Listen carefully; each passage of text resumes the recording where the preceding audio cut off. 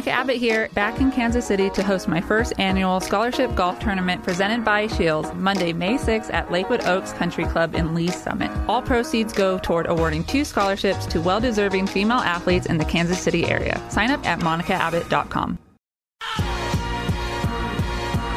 Garrettson and Toth presents The Shift with Jack Johnson on ESPN Kansas City, 1510 AM and 94.5 FM. We are back with another edition of The Shift on 94.5 FM and 1510 AM ESPN Kansas City. I am your host, Jack Johnson, alongside producer Jake Gutierrez. Well, I teased this yesterday, and I wanted to make sure Jake and I could go back and forth on it because it is a little bit of the talking point of college sports today, and yesterday, and the day before that, for that matter. It all started with the Wake Forest and Duke game and the court storming incident that resulted in a fan and Kyle Filipowski kind of getting tangled up, and then Filipowski hurt his knee or his ankle, one or the other, limped off the floor as fans are just flowing into the court. And then we sparked this debate. We sparked this debate because I wouldn't say it's been an issue, but I think when you look at court storming as a whole, or field storming, you know, for the students, for the fans, it's fun. You know, it's a great opportunity to rush onto the floor where you can't go during the game, of course, and celebrate with the players you just rooted for, wearing the jerseys for. It's just this memorable experience. But for coaches and players, I don't think they like it, especially if you're on the losing side of it. You know, you're having to rush your players off the court. I mean, obviously you're already upset about the loss, and now you got to worry about the safety of your players. But this has sparked controversy because I think there is no middle ground here. There is either one side of the spectrum or the other. One side of the spectrum involves the coaches and the players, and more specifically Duke here, of they want it banned. Now, even Jay Billis went on ESPN a couple days back. I want to say it was like the Scott Van Pelt show, and it was about how you can stop it. And he said, well, you should just threaten all the students or everybody that rushes the floor with being detained, which everybody knows you can't detain 15,000 people all at once.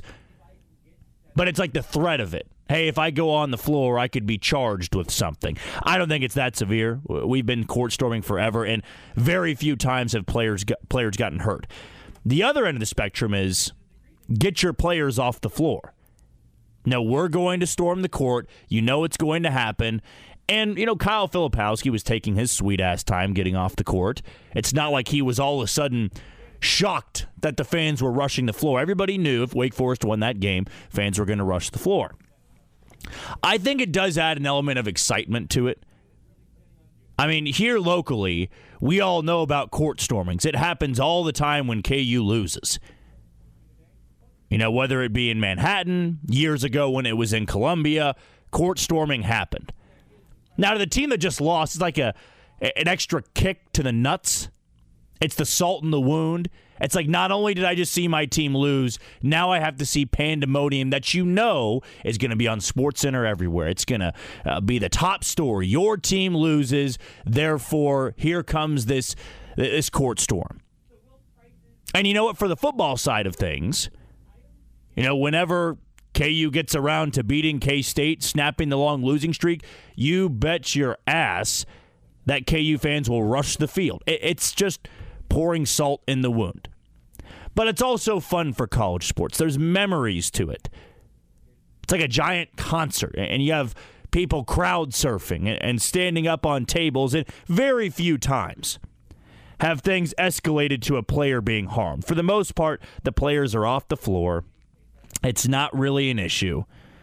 And I don't think we need to have too much of a conversation. But because this incident happened, it's one of those boundaries that if you are going to have the freedom of storming the court, like that can't happen. Like you can't storm the court and injure a player. You can't come in contact with the player. Now, from the bird's eye angle that we saw, this fan, as one probably would think, was going on the floor, and when he had the chance, he was going to taunt Kyle Filipowski in passing. But since there were so many people rushing the floor, it kind of had this collision where Filipowski wasn't looking, and he saw somebody right near him and kind of had these extended shove. It extended both of his arms, and the guy trips, tangles up his knee or his ankle with Filipowski, and then Filipowski limps off the court. And that sent the Duke players and the coaching staff into a frenzy because that's their star player. And he gets banged up because of some college kid wanted to taunt him and then bang him up. See, the thing is, though, that fan, that student, as has been the case in hundreds of court storms, their intention is not to go hurt the player. I remember there was an incident 10 years ago in Manhattan where some K-State fan went and shoulder shimmied Jamari Traylor, which is funny because Jamari Traylor might have been the baddest dude on that KU team. Now, he had shown multiple times in games he wasn't afraid to, jaw it up with some other players and guys that were bigger than him.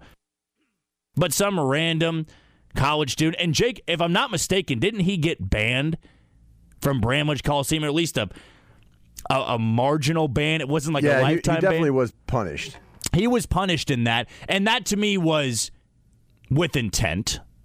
That student came onto the floor and shoulder checked him, but it wasn't anything that Jamari Traylor hadn't seen in the game. Now, you're not going to have some 5'10", 170-pound white kid shoulder check a 6'8", 220-pound college athlete and do that much damage. But it was the intent. It was showing then that these fans felt that when they were on the court, they were allowed to do whatever. Well, and also, you're trying to get a reaction. Oh, yeah. We've seen, I'm trying to think. It was Nebraska, I believe, a Nebraska football player straight cold-cocked a Missouri Yeah, student, I remember that. and knocked him out. And, those are the things that, I remember this fall, Caleb Williams, someone's running up to Caleb Williams and snagging a selfie with him. And it certainly is an interesting conversation. We see some wild things happening. Oh, yeah. We have seen, I think it was it Oregon? It was a Pac-12 game, and a player spit on a student, or might have been like a cheerleader now that I think about it. It was pretty vulgar. But see, that's the trouble that we have with court storming or field storming is it kind of goes both ways. But everybody knows that the student athletes are held to a much higher standard. They are the ones that have to walk off the floor and not do anything. But I don't think it needs to be that severe of a penalty. I actually saw, I think it was from Rob Doster. He had an idea for court storming on the game ends, the students are held off, and there's a timer put up on the clock, like 30 seconds. And that allows the students and the coaches to get to the locker room, hustle off, and then you can allow the students to go storm the court. Now, maybe it takes away the anticipation of, as the horn sounds, the crowd just rushes onto the floor. But again, we all know this. There will be coaches and players that take their sweet-ass time, even if there was some clock up there. Why do you think Kyle Filipowski was walking? If they really were fearing for their safety, they would have ran off the floor. None of the players have ever been fearing for their safety because kind of like in the way, this is a weird analogy to use, but in The Lion King, when Simba's down, on that little rock and the wildebeest are just running right around him, that's what it looks like with the players. They're not caught in the crowd storm. They're not. Everybody parts ways because they know the penalty for that. They know they become a public enemy number one, and they could face charges. That could be spun into something. Or, like the K-State fan, I'm already blanking on what his name was, you could get a ban from the stadium. You don't want that. You're a fan of the team. And also, let's talk about college athletes here. Kyle Filipowski's 7 foot. You think some little 5'10" college kid wants to get in a dust-up with Kyle Filipowski? Probably not. But see, I just don't think it's as big of an issue as we make it out to be. Like Kyle Filipowski, Duke's being very Duke about it, by the way. Nathan Power. Is that's the right. Young gentleman's name. Probably not very young anymore. No, he's probably in his 30s. 2015. Yeah, I'm sure he's got a portrait on his wall of doing that because I'm sure he's very proud of it. But Duke is being very Duke about this. Like kind of dragging it out a little bit. They're like, oh, Kyle Filipowski, he's a little bit sore. And it went from like a knee injury to an ankle injury back to a knee injury. And, John Shire, head coach of Duke, of course, said that he's a little bit sore and he was icing it, but he didn't get any imaging done. So we really don't know if Kyle Filipowski's practicing or not. But to me, it's more so to kind of hammer in the point how much Duke hates court storming. And here's another point. I think blue bloods hate court storming. And this is coming from a KU guy. I mean, I think of the 6 losses that KU's had this year, 5 of them have all been court storms, and the only one that wasn't was Marquette. Or excuse me, K-State didn't storm the court because their coaches told them stop. So is that 4 of the 6? It would have no, actually 3 of the 6. My numbers are all mixed up here. So half. West Virginia, UCF, and then did Tech storm the court? I don't really remember, so it might have only been 2 of the 6. So a completely baseless stat I just tried to give you there. But Blue Bloods traditionally, let's go back to years before, last 5, last 10, a lot of KU's losses, a lot of Duke's losses, North Carolina's, Kentucky's, they're going to be court storms because those teams, year in and year out, are top 10. And they're going to lose a handful of games. And they're going to lose to teams that are unranked or not ranked as high.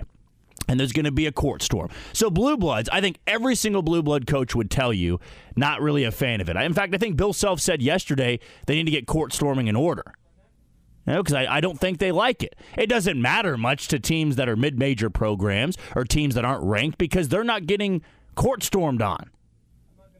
They're not the ones that lose and then have to dodge all the fans that are running onto the court. I just don't see a true issue with it. I really don't. Like, other than the Nate Powers scene in Manhattan and then this Kyle Filipowski one, I can't tell you off the top of my head things got really bad for court storming. Like, yeah, have there been times a player's been bumped or shoved? Yeah, but it's from a guy that's much smaller than them. In football, in fact, I remember there was the KU-Oklahoma game. And it was one of the KU students was right in an Oklahoma player's face holding up the L sign.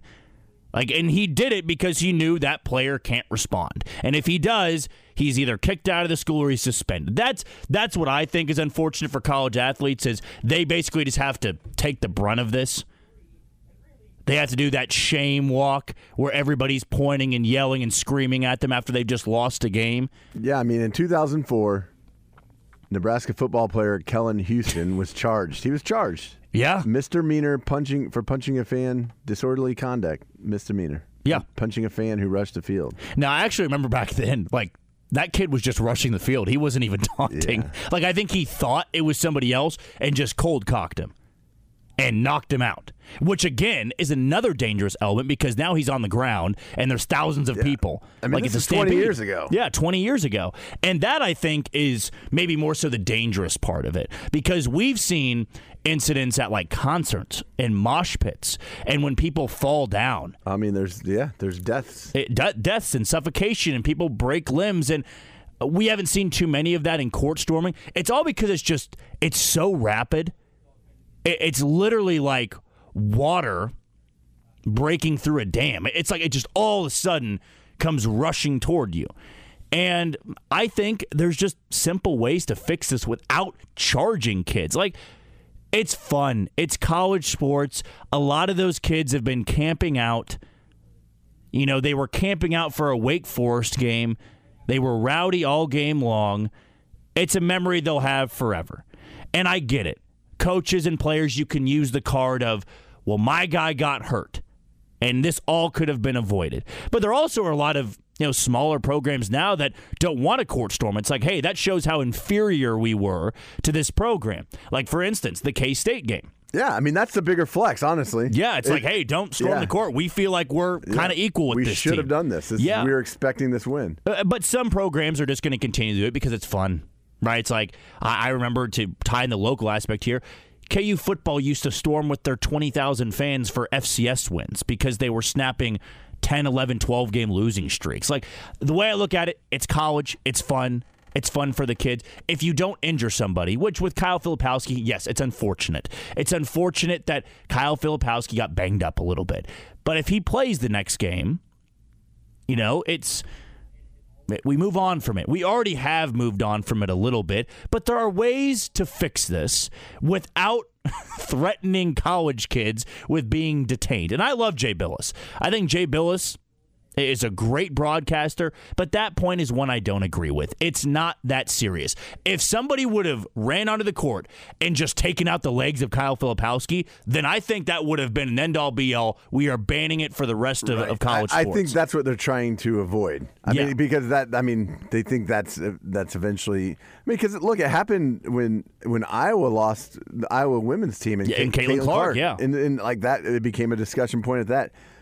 You want to hear Jay Bilas' comments that you're talking about? Let's hear them. All right. It just didn't, take a genius to say that something's going to happen. And when it does, let's not act surprised. This is not only foreseeable, it's inevitable. And we've had significant injuries over this in the past, to fans especially, and nothing really changes. But the truth is, nothing's going to change now. We're going to talk about it, and it's going to go away, and nothing's going to change. And if they wanted to stop it, they could stop it tomorrow. I mean, yes. And he goes on to say, stop it tomorrow by, detaining him. Threatening to detain. Right. No, I don't think it's that serious. I actually think, I want to say it was Rob Doster. I think there is a easy way to go about this. And, I believe it was actually fascinating to hear Nicholas Timberlake the other day in KU's, pre-game press conference or pre-week press conference leading up to the games. Like, Nicholas Timberlake's like, I don't have an issue with it. He's like, we are told as players when we got here, in games that we lose, or if we lose that game against the team that's going to rush the court, or the fans are going to rush the court, we know to get off. We know to get off, get safe, get into the locker room, and it's done. Right? There are ways to avoid it. And whereas, Kyle Filipowski, it was quick. That wasn't a buzzer beater. There are opportunities to get off the floor. And Kyle Filipowski is slowly walking with his head down. And you've listened to this show long enough before. I don't like Duke. I don't like Kyle Filipowski. And I do feel for the kid that gets banged up. That's unfortunate that he plays an entire game and then some fan tries to taunt him and they get tangled up and he gets hurt. Do I think it was a little bit dramatized? Him spinning around and having to be helped off by two people. It probably hurt. He probably bumped knees is what I imagine happened. So that does hurt. If you've ever bumped knees before, yeah, it hurts like hell. But it wasn't a torn ACL. And I get that the coaches, the players are going to go, well, it shouldn't even be a problem. We shouldn't even have our players' safety in our minds when the game's over. We worry about our players' safety during the game. But there are fixes here where it's not that severe. You can let the kids storm the court, but you can find a way to get the players off quickly. Like, maybe security should do a situation where they're basically creating a funnel for the team to run through. Yeah, they should be escorted out. Escorted out. And if it's 30 seconds, it's 10. Hell, 10 seconds would work. Maybe it means you don't do the handshake line, but okay. I just do not believe that with as many court storms as we see, right? We see it all the time.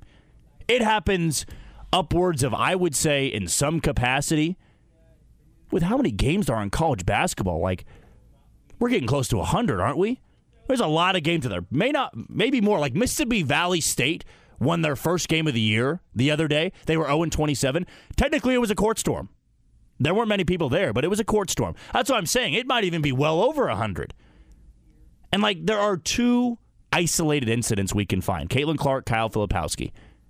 And before that, I can't really remember a time in which a player got hurt or banged up. I get it that there are players that have gotten hurt before, or they have been in altercations with fans, and we don't want that. But there are simple ways, I think, for the NCAA to handle this and it still be okay with everybody. Like, I think college basketball is at a point right now where it is popular, but there are a lot of aspects to the game that are not enjoyable whatsoever. Like, I watched K-State and West Virginia last night it was. West Virginia was down 25 points. Came back, forced overtime, and once again, K-State won in overtime. They're 7th this year, and I think they've won 12 straight in the Jerome Tang era in overtime. There was, I think, 51 or 61 free throws. Like, that aspect of the game sucks. And you know what it's going to do? It's going to turn away a lot of people that don't want to watch a free throw contest. So you need the exciting elements to the game. Big atmospheres, college game day, raucous environments, chants. And that's why I hate how we have this policing done in college sports. Like, people complain about the overrated chant. It's like, who cares? It's college kids. It's college kids that are saying a lot worse during the game, I can tell you that. And or any sort of, chant that includes profanity. I love it. Bring it on. It makes it watchable. It gives you more juice going into the game. Like, I hated it when K-State had to stop their FKU chant, and they brought it back for this game in Manhattan a couple weeks ago. It makes the atmosphere better. Is it the best thing for kids to hear? No, but I also am I am of the belief that young kids, like when you go to games, there might be some stuff that you hear. I went to Arrowhead when I was very young. I heard some pretty nasty things before. It's just something that it's going to happen one way or another. It's unfortunate for a 3 or 4-year-old to hear it, but oftentimes they don't even know it's being said. Like, Jake, I know that you're very aware of the chant that KU does at kickoff, rip his effing head off. When I was growing up, when I was young, I couldn't really make out what they were saying. Like, it's not that crystal clear all the time. But to me, it's like with college sports, that's a part of college sports, right? Fans having these chants, fans rushing the court. Now, at the end of the day, I'm all about player safety. But it doesn't need to be so severe where we're policing the game of no chants, no rushing of the court. We have to be so pristine and clean about how we handle ourselves in environments like that. Like, Wake Forest might be able to have an outside chance if they win out to get in the NCAA tournament. This might have been the highlight of their year. And I don't think we need to dwell on, injuring Kyle Filipowski should now lead to a rule change where we're going to detain college students for rushing onto the floor. Right? And as Jake and I just discussed, there are more and more programs that don't want their fans rushing the court because they don't want to be seen as inferior. Hey, we expect this. We expect to win. In fact, that's the level you want to get to. You don't want to be a court-rushing fan base. You want to be the one that goes, yeah, we beat you, we're all right with it. We expected to. Whether we weren't favored by Vegas or even if our fans didn't believe in us, we knew we were going to win. Like, that's what you hope to get to. But again, I like the idea of put 15 seconds on the clock. If anything, it builds up anticipation for the fans that are about to rush the court. It's like, game's over, now it's 15 seconds. I can even count down before I get to rush the floor. You get the team off, you get the coaches off, safely in the locker room, boom, go crazy. Go crazy.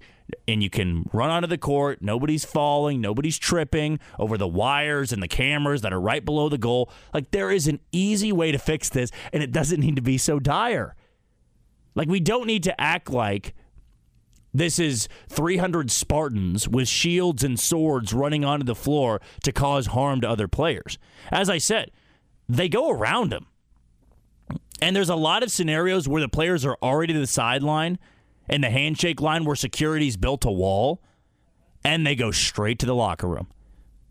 Like, I go back to the point, yes, players need to be protected. They need to have safety. But also, I've seen so many players this year in so many court storms, when it happens, when it's going to happen, they get off the floor.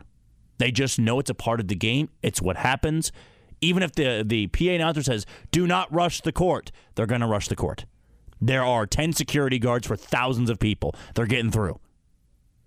Which is also why it's funny to me that security people even stand in front of the students. They ain't stopping anybody. And they're also like volunteer security people. They're not these big burly.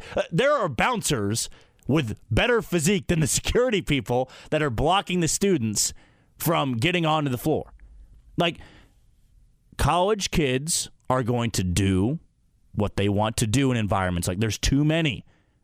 So for the players, if you're really concerned about the safety, you're really concerned about getting hurt, your mind would tell you, I got to get off the floor. And I think what Kyle Filipowski, yes, I'm sure he was gassed. I'm sure he was tired. And the last thing he wanted to do was hustle off the court, tail between his legs, take the whipping Wake Forest gave him, and then get to the locker room. I'm sure mentally he was like, I'm going to slowly walk off the floor. I'm going to slowly walk off the floor with my head down. And he knew that crowd was coming. He wasn't even close to the sideline yet. And that's where I go, hey, I get it. That fan probably crossed the line and trying to taunt him as he was passing, and he got what he deserved. He tripped and fell. And then he's on the ground. He fell hard. Like, he got what he deserved in that. But again, I think we are making this too big of a deal when there really can be a simpler fix other than just threatening jail time for college kids for being college kids. There are a lot worse things you can do as a college kid than rush the court and celebrate with your team. Like, Jake, how many court storms do you think you've seen? Just throw out an estimate that you've seen this year. Oh, this year? I mean, it can be a highlight. It can be. It doesn't need to be like you were watching start to finish. Like, ESPN loves it. That's the, yeah. That's the end of every highlight. If there's an upset, what's the last thing you see when they're throwing up the font of the score? It's, the NCAA, if they disliked it so much, they probably would have already done something about it. They like this. I mean, that's it's. I don't know. Look, there. It seems like to me, the older the person is talking about it, and the farther away they are from college, the more they dislike it. Yeah. I mean, you listen to Kornheiser and Wilbon, Jay Billis. We had Mike DeCourcy on the Border Patrol this morning. He's super anti. And I don't know how I feel about it. It's I don't know. You're robbing kids of some memories, I guess. I don't know. I do think that there's probably a better way to go about it. I think the ACC doesn't have a fine for it. I know there are other conferences. There are that get very strict fines, heavy fines. So I mean, it doesn't stop it from happening, though. Because I think there was an Arkansas game earlier this year, and they had ropes, and they had people like. I think it was Duke again as well. Yeah, it was like it was the Duke game. They've got a good setup. There are ways to. But people still got on the court. They still get on the court, but it's like they have a setup to get them off the floor. It is just a part of sports. You think about when Hank Aaron broke the home run record. People on the field. And when Reggie Jackson had, became Mr. October, he was pushing people out of his way to get to home plate. I mean, it's those are classic moments in the history of, you don't see that. Like the 70s were wild, man. People were running on the field and running around the bases with guys. But I don't know. I don't know what the answer is. The answer is, you know it's coming. If you have a team that's in the top 5, top 10, big rival, you know that if your team wins, there's probably going to be so take the proper precautions, I guess. Yeah. If you're a coach of one of these teams, I'm sure Bill Self has had conversations with his team. Yeah. As you mentioned, Timberlake talking about it. Yeah. It's like, I think there can be things done on both sides. I think, and it doesn't need to be severe. Right. I mean, I don't think they're ever I don't think they're going to ever have the local authorities out of the game, handcuffing kids, taking them away, and patting. You get wagons. one, they're all going to scatter. Right. So I don't know. I see both sides of it. I hate to be kind of wishy-washy about it, but it's like I get it. Like the last thing you want to see is a person like Caitlin Clark having her college career ended by something like this, and then her promising WNBA career stunted, and that would be tragic. Those are, and I think that's what they're trying to avoid, like something absolutely tragic happening like that. But I do think there's look, the world we live in is not black or white. Like we live in a very gray world. So I think there's something in the middle that can be done. Mm-hmm. You know, if you do you heavy fines, okay, that's the price you pay. Yeah. You know, and look, you know what's going to happen. Have a team of security guards walk around the team. Mm-hmm. You know, hey guys, make sure you stay. We're going to be around you. We're going to walk you off the court. Stay in the middle. And, you know, I don't think if Duke had a team of security guards around them last night, I don't think any kids are going to try to bust through security guards to try to get to one of those players. They'll go around, as they've done many times. Absolutely. So I think there are precautions that can be taken. You know, I'm not well enough versed to know what the security at college basketball games or college football games or what the detail looks like. But I do think that you probably can. The conversation could begin about that. Hey, we're gonna, Kansas is coming in. Let's make sure we have. If we end up upsetting them, let's make sure we have, the proper authorities in place to get them off the court safely. Yeah. And let our fans enjoy this win. That's the price. I guess that's the price you need to pay for it. Yeah.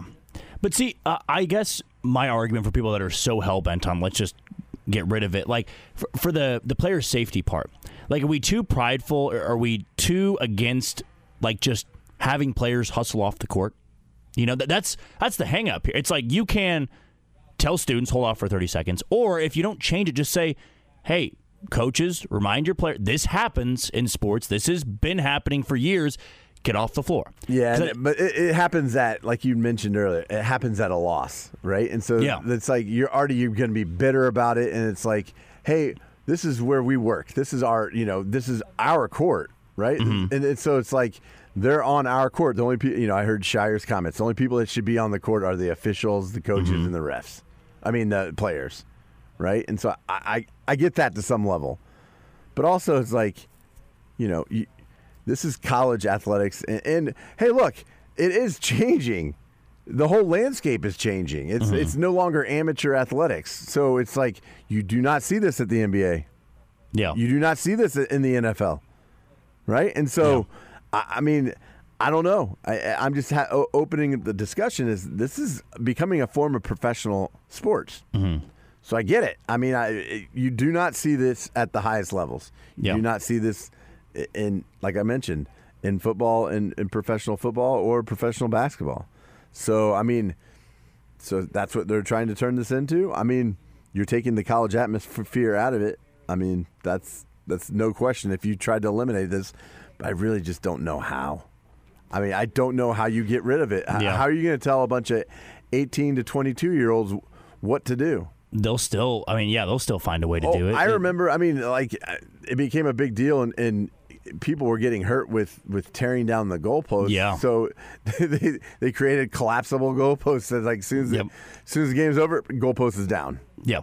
Right. And those are the memories, right? So that's kind of there's a couple different sectors to this, if you will. Like the court storming for the college students, like you and I both fully remember, with KU going and tearing down the goalposts for a handful of games, not so much in the really bad years, but back in the mid-2000s, or beating K-State, you tear down the goalpost, you take it to Potter Lake. Hell, this year, beating Oklahoma, taking it in a rainstorm to Potter Lake. Like, that's a good memory that everybody should be able to enjoy, as long as it's safe. It is a tradition. It's a tradition, and for court storming, you get to have a distinct memory of, I watched the Wake Forest Duke game, I got on the floor. Now, I'm also not saying, hey, free will, rush the court, hurt somebody. No. And I would say the majority of the court storms haven't had an issue like that.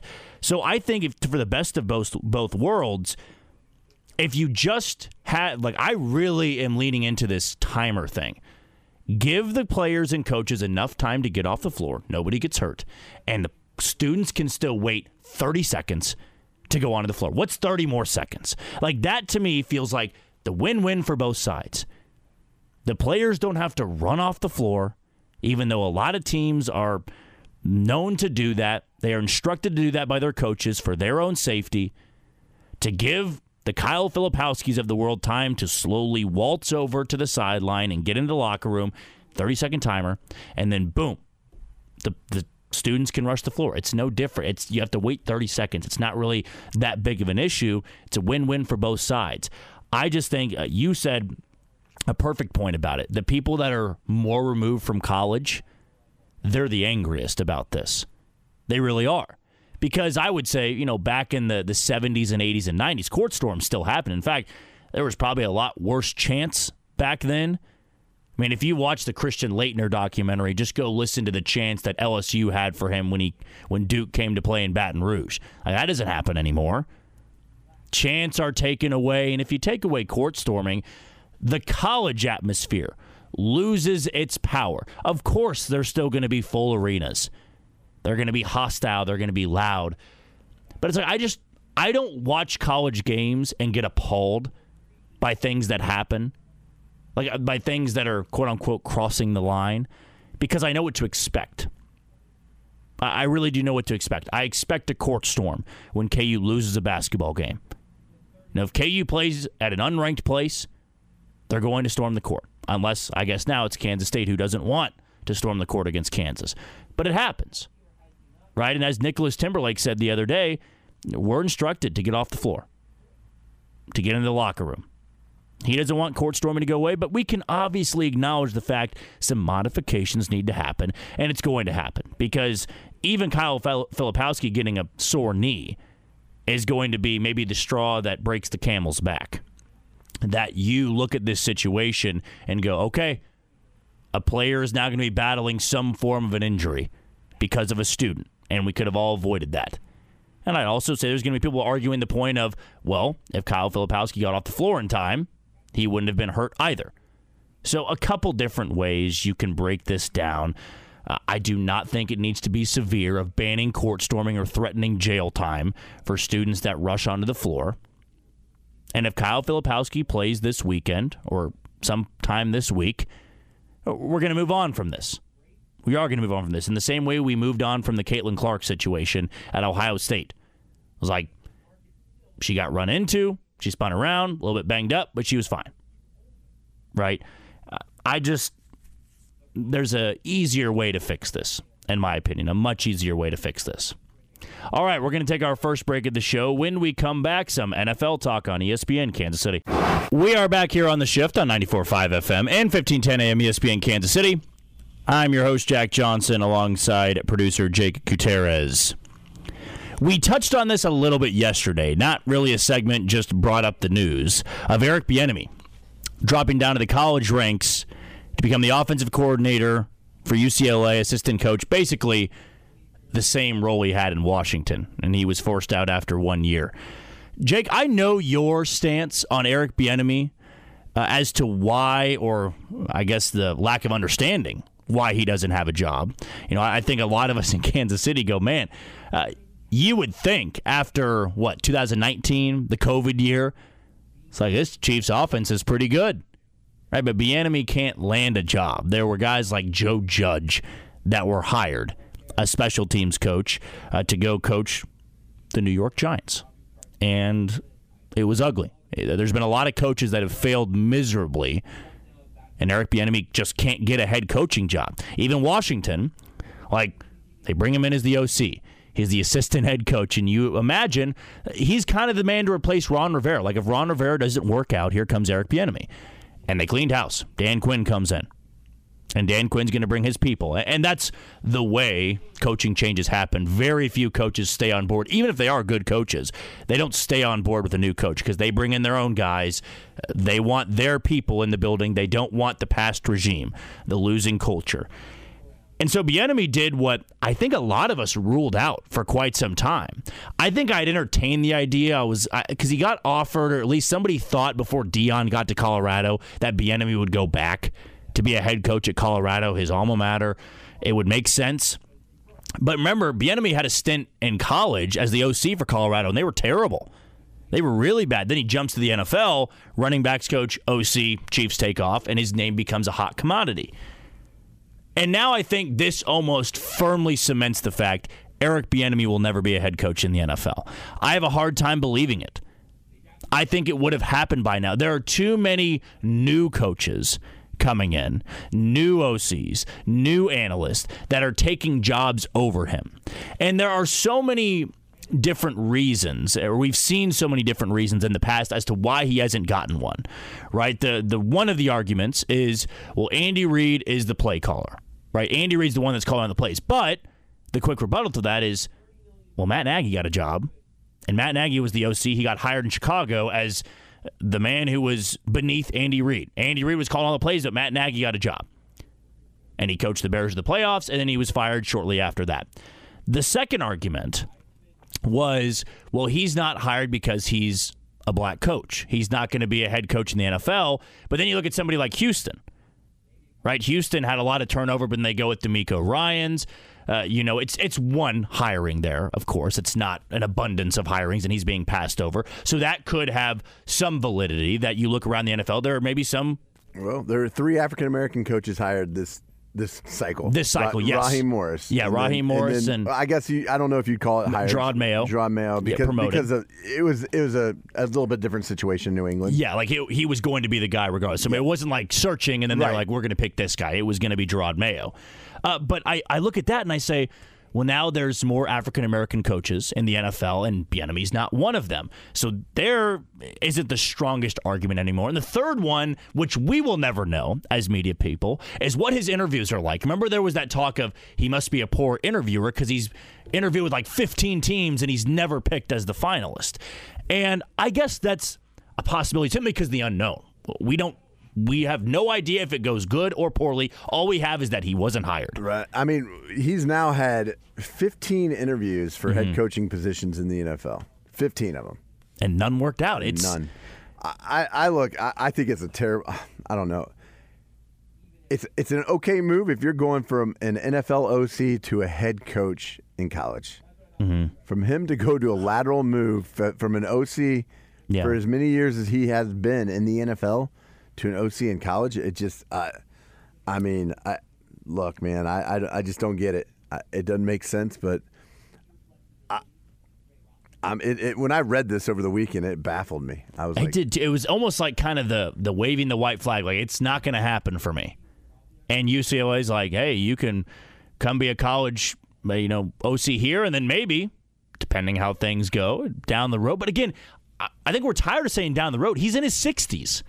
It's not like he's 40 or 41. If he was 40 or 41, somebody does take a chance on it. And you did mention Nagy, but Doug Peterson before him. Doug Peterson, yeah. Went to Philadelphia after he was the OC here, not calling plays.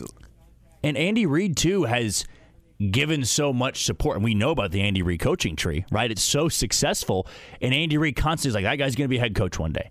He is a great coach. He's helped me so much. And for some reason, he can't get hired.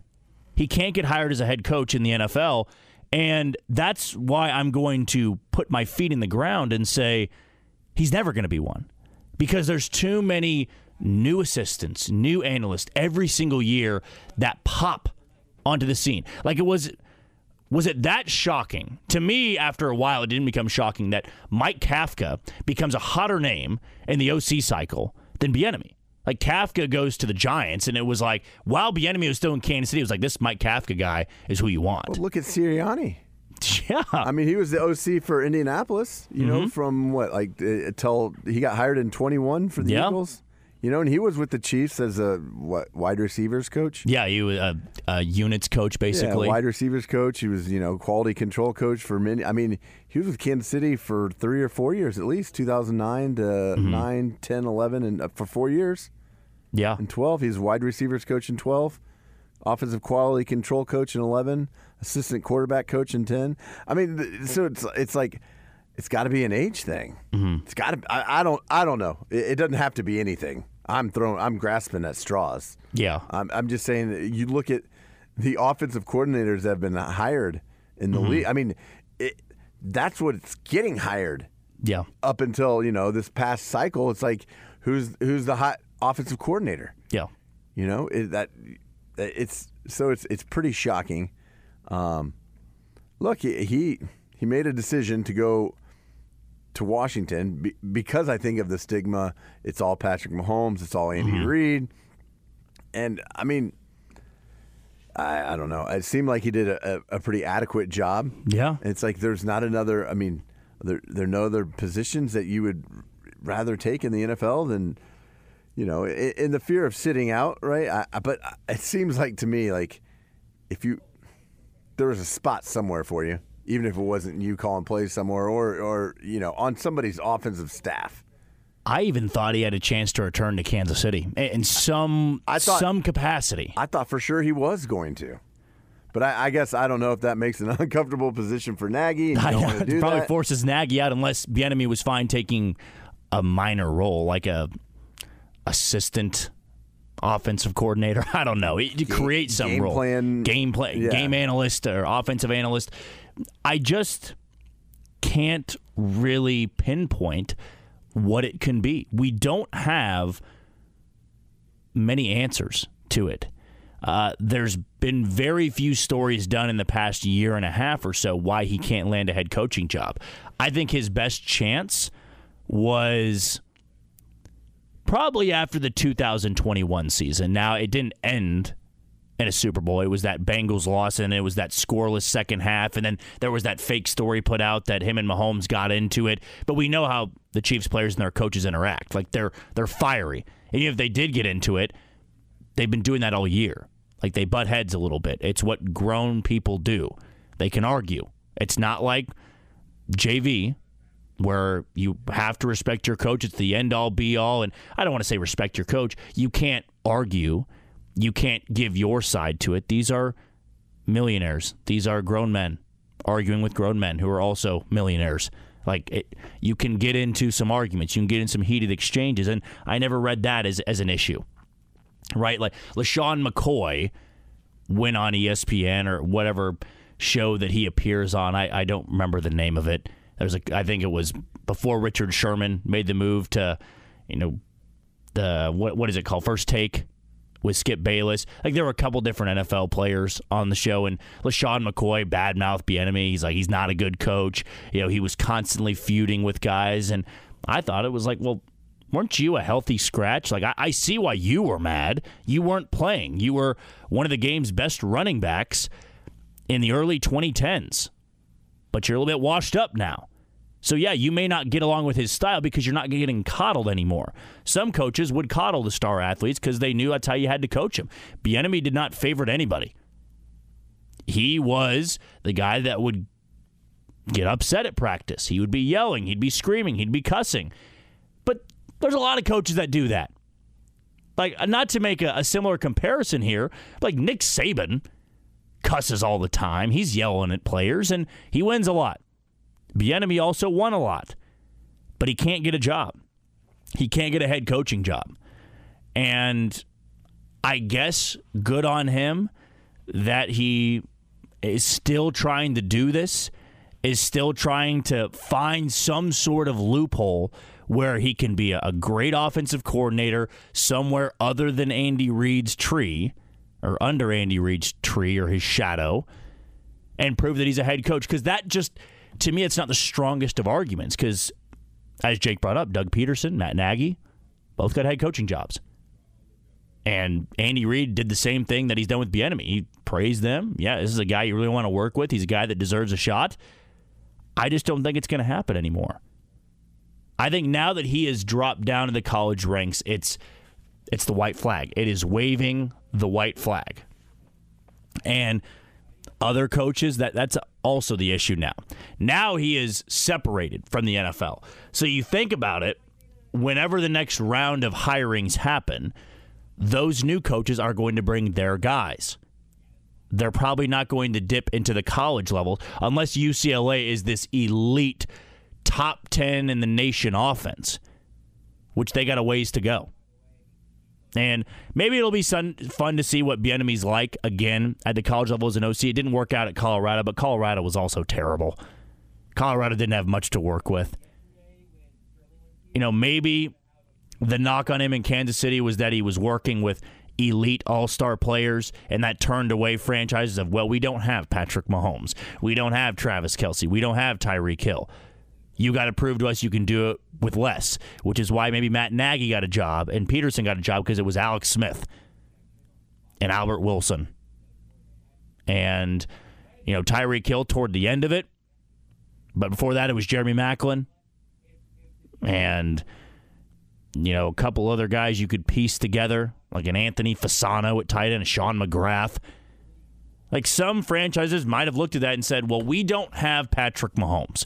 We can't be that elite level of an offense. But eventually you think somebody's got to throw him a bone. Hey, we're going to give you a chance. Because I think if somebody hired Bieniemy, like nobody would look at it and say, that's a bad hire. Like there's been so many coaches that I looked at and said, I don't understand that at all. Like I keep going back to Joe Judge because it made no sense. A special teams coordinator as a head coach in a massive market like New York, it made no sense. But it went from, Jake, right, that we looked at Bieniemy and said, I hope he doesn't take the New York job or the Washington job because that's a dead-end job. There's not a lot of talent there. It's hard to turn around. You want him to get that leverage point of somebody like this year, Atlanta. Atlanta has some young talent you can build around. Now, Bieniemy now is just hoping at some point that door opens back up to the NFL. But I'll leave, I guess, everybody here with the thoughts of Jake. Does he get another chance, or is it over now? I mean, he is 54. I thought he was in his 60s, so 54, mid-50s, not bad. He's 54. And there were 4 at the beginning of February. There were 4 offensive coordinator positions open: Seattle, New Orleans, the Chargers. They've all been filled. So I guess that kind of makes sense to go. I mean, you bet on yourself. I don't know. Only Eric Bieniemy knows what he wants. But I mean, is he trying to get a head coaching job in college now? That seems like more of a likely opportunity for him than the NFL.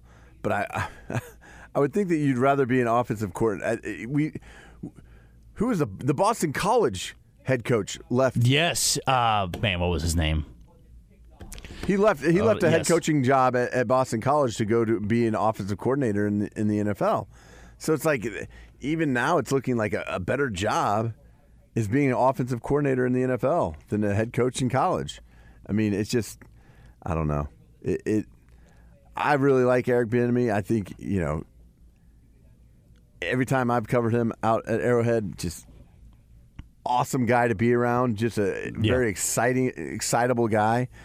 So, I mean, I look, he's got a bad rap, but it was his decision to leave. Yeah. And so it's like, man, bad move. Yeah. Bad move. You should. I mean, I get it. Like, you want to be a head coach. You think you're not going to be able to. But, like, by leaving Kansas City, he took a leap of faith. He took a leap of faith, but it also took a giant step backwards. It did not work. It failed. I mean, that's a failure. Yeah. It was a risk that, at the time, you're exactly right, he knew he had to take. He had to take if you wanted the head coaching job because Andy Reid wasn't going anywhere, which you talked about yesterday. They're going to be negotiating an extension. Bieniemy might have tried to cut a corner instead of just waiting. I think he would have gotten that job in Kansas City if he just stayed throughout. But now it's back to the college ranks for Eric Bieniemy. Well, there is Ray Charles. It's time to go. That wraps up another edition of The Shift on 94.5 FM and 1510 AM ESPN Kansas City. I've been your host, Jack Johnson, alongside producer Jake Gutierrez. We will not talk to you tomorrow. I'll be at a doctor's appointment. We'll be back on Thursday at 10 a.m. You take it easy, Kansas City.